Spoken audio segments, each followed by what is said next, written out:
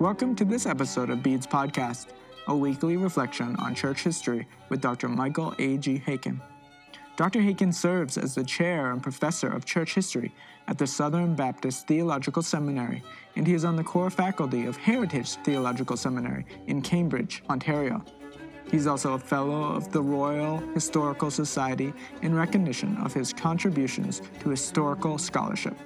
Join us now as we seek to see what God has done in the history of his people.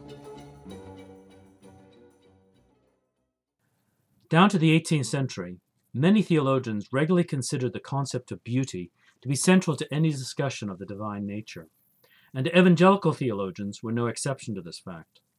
As these theologians read the Bible, especially the Hebrew Scriptures, they were struck by various places where God is described as beautiful. For example, in Psalm 27, verse 4, the psalmist asserts, "One thing I have desired of the Lord, that will I seek, that I may dwell in the house of the Lord all the days of my life, to behold the beauty of the Lord." Here, beauty is ascribed to God as a way of expressing the psalmist's conviction that the face-to-face vision of God is the profoundest experience available to a human being. Again, in Psalm 145, verse 5, the psalmist states that he will meditate on the glorious splendor or beauty of God's majesty. Similarly, the 8th century BC prophet Isaiah can predict that there is coming a day when God will be, quote, "a crown of glory and a diadem of beauty," end of quote, to his people. That's found in Isaiah 28, verse 5. The most important biblical concept in this connection is probably that of glory. When used with reference to God, it emphasizes his greatness and transcendence, his splendor and his holiness. God is thus said to be clothed with glory, Psalm 104, verse 1. His works are full of his glory, Psalm 111, verse 3. The created realm, the product of his hands, speaks of this glory day after day, Psalm 19, verses 1 and 2. But it is especially in his redemptive activity on the plane of history that his glory is revealed. The glory manifested in this activity is to be proclaimed throughout all the earth, Psalm 96, verse 3, so that one day the earth will be filled with the knowledge of the glory of the Lord, Habakkuk 2, verse 14. In other words, it was their encounter with God on the plane of history that enabled the biblical authors to see God's beauty and loveliness shining through the created realm. Later theologians built upon these biblical foundations. For example, the 4th century North African thinker Augustine identifies God and beauty in a famous prayer from his Confessions. "I have learnt to love you late, beauty at once so ancient and so new. I have learnt to love you late. You were within me, and I was in the world outside myself. I searched for you outside myself, and disfigured as I was, I fell upon the lovely things of your creation. The beautiful things of this world kept me from you, and yet, if they had not been in you, they would have had no being at all." The material realm, according to this prayer, is only beautiful because it derives both its being and beauty from the one who is beauty itself, namely God. Augustine intimates that if he had been properly attendant to the derivative beauty of the world, he would have been led to its divine source. Augustine appears to have been fascinated by beauty and used his love of beauty in its many aspects to help him love the beauty of God. But Augustine stressed the two should not be confused. And thus, speaking about God's creation of the heavens and the earth, Augustine can state again in the Confessions, "It was you then, Lord, who made them, you who are beautiful, for they too are beautiful, you who are good, for they too are good, you who are, for they too are. But they are not beautiful and good as you are beautiful and good, nor do they have their being as you, their Creator, have your being. In comparison with you, they have neither beauty, nor goodness, nor being at all." There is a tension here. On the one hand, there is Augustine's desire to maintain a clear distinction between the beauty of God and the beauty of creation, a distinction that derives from the emphasis of the Bible on the otherness and uniqueness of God. On the other hand, his imbibing of an element of Greek Platonic thought leads to the argument that what is beautiful in creation derives its beauty solely from its participation in ultimate beauty. This theological and philosophical discussion about the beauty of God comes to full flower in the medieval era. For instance, Thomas Aquinas, the quintessential medieval philosopher and theologian, carries on this discussion in relation to a two-pronged argument for ascribing all perfections to God. He must have all perfections since he possesses the attribute of aseity, that is, he is a self-subsistent being. Moreover, he must have them because he is the cause of perfections in his creatures, and any cause must also possess the perfections of its effects. In his commentary on Pseudo-Dionysius' The Divine Names, Aquinas applies this argument specifically to beauty as a divine attribute. There, he argues that God is called beauty because, as Aquinas comments, he gives beauty to all created beings according to the properties of each. He is, Aquinas goes on, most beautiful and super beautiful, both because of his exceeding greatness, like the sun in relation to hot things, and because of his causality as a source of all that is beautiful in the universe. He is thus beautiful in himself, and not in respect of anything else. And since God has beauty as his own, he can communicate it to his creation. He is, therefore, the exemplary cause of all that is beautiful. Or, as Aquinas puts it elsewhere, things are beautiful by the indwelling of God. As one enters the modern era in the 16th and 17th centuries, a profound reconstruction takes place in aesthetic thought.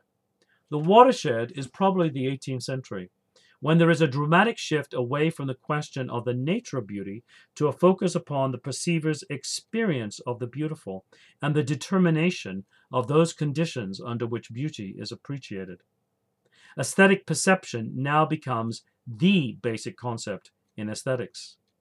And it is intriguing that there is a corresponding diminution of interest in the ascription of beauty to God. Nevertheless, one can still find representatives of the older tradition. Jonathan Edwards, for example, who stands at the center of 18th century evangelical spirituality and thinking, and who was deeply conversant with earlier theological thought, especially that of the Augustinian tradition, is a fabulous representative in this regard. There is no doubt that beauty is a central and defining category in Edwards' thinking about God. Beauty is, in Edwards' words, what we are more concerned with more than anything else. He regards beauty as a key distinguishing feature of the divine being. As he writes in his Religious Affections, God is God, and distinguished from all other beings, and exalted above him, chiefly by his divine beauty, which is infinitely diverse from all other beauty. Unlike creatures who receive their beauty from another, namely from God, it is peculiar to God, Edwards writes elsewhere, that he has beauty within himself. Edwards' conception of divine beauty thus serves to accentuate the biblical idea of the uniqueness and transcendence of God. Typical of the older tradition in aesthetics, his central interest is not in what he calls secondary beauty, the beauty of created things, but primary beauty, that is, God. His writings contain no extended discussion of the nature of the fine arts or of human beauty. Even his occasional rhapsodies regarding the beauties of nature function chiefly as a foil to a deeper reflection on the divine beauty. Secondary beauty holds interest for him, basically because it mirrors the primary beauty of spiritual realities.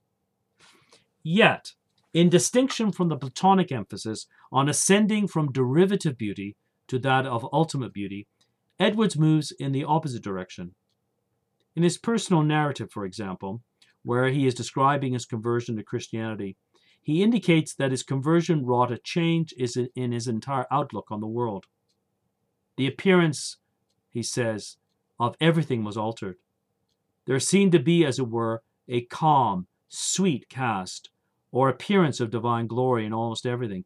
God's excellency, his wisdom, his purity, and love seemed to appear in everything, in the sun, moon, and stars, in the clouds and blue sky, in the grass, flowers, trees, in the water, and all nature, which used greatly to fix my mind.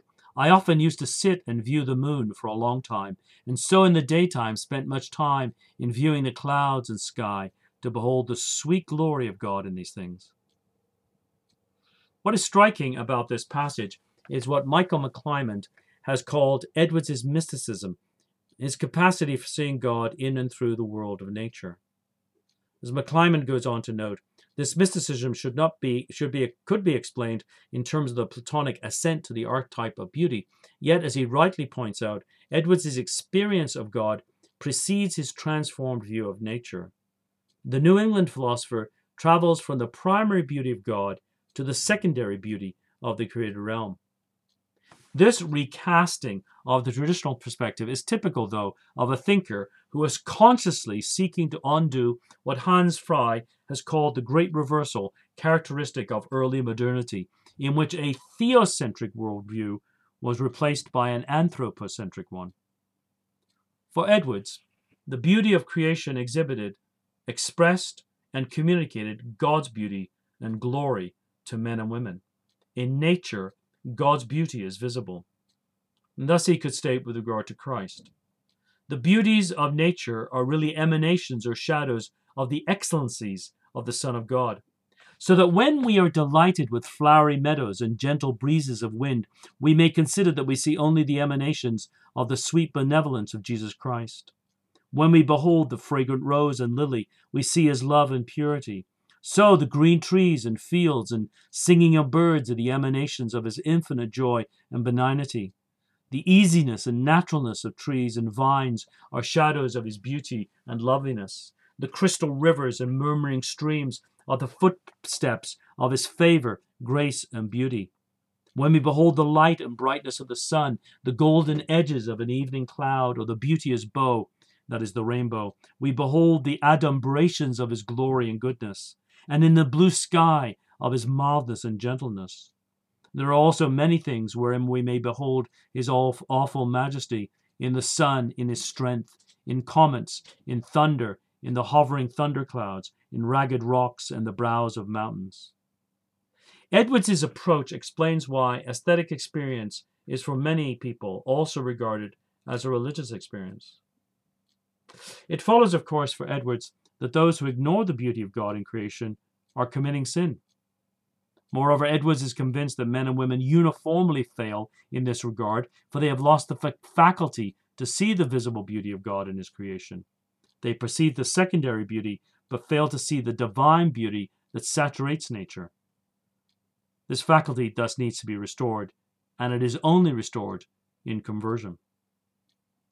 As we've thought about Edwards' reflections on the beauty of God, one can't fail to be struck by the fact that Edwards was blessed with a heart devoted to the pursuit of God's glory. The great end of God's works, Edwards could write, is most properly and comprehensively called the glory of God. According to Joseph Haratunian, even a superficial perusal of the essays and sermons of Edwards reveals a mind passionately devoted to God, permeated with the beauty and excellence of God. Edwards is thus a tremendous model for us to reflect on the beauty of God.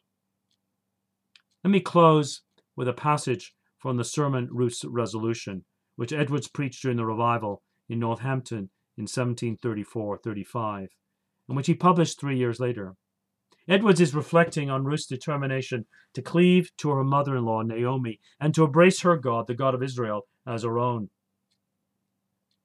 Edwards states that this God is a glorious God. There is none like him, who is infinite in glory and excellency. He is the most high God, glorious in holiness, fearful in praises, doing wonders. His name is excellent in all the earth, and his glory is above the heavens. Among the gods there is none like unto him. There is none in heaven to be compared to him, nor are there any among the sons of the mighty that can be likened unto him. God is the fountain of all good, an inexhaustible fountain. He is an all-sufficient God, able to protect and defend and do all things. He is the King of glory, the Lord strong and mighty, the Lord mighty in battle, a strong rock and a high tower.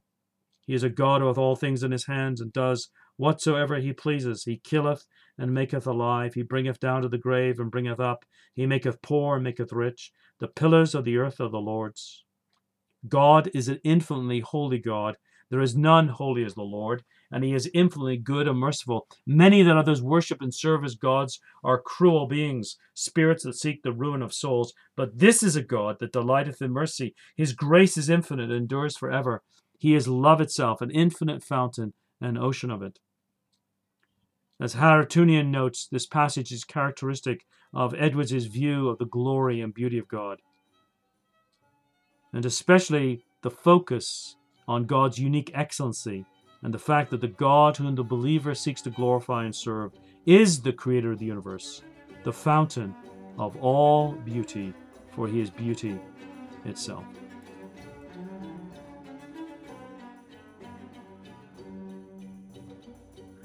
Beads Podcast is in partnership with H&E Publishing, a Reformed and Canadian publishing house seeking to spread the steadfast love and faithfulness of Christ through the publication of church history, biblical spirituality, Christian living, and theology.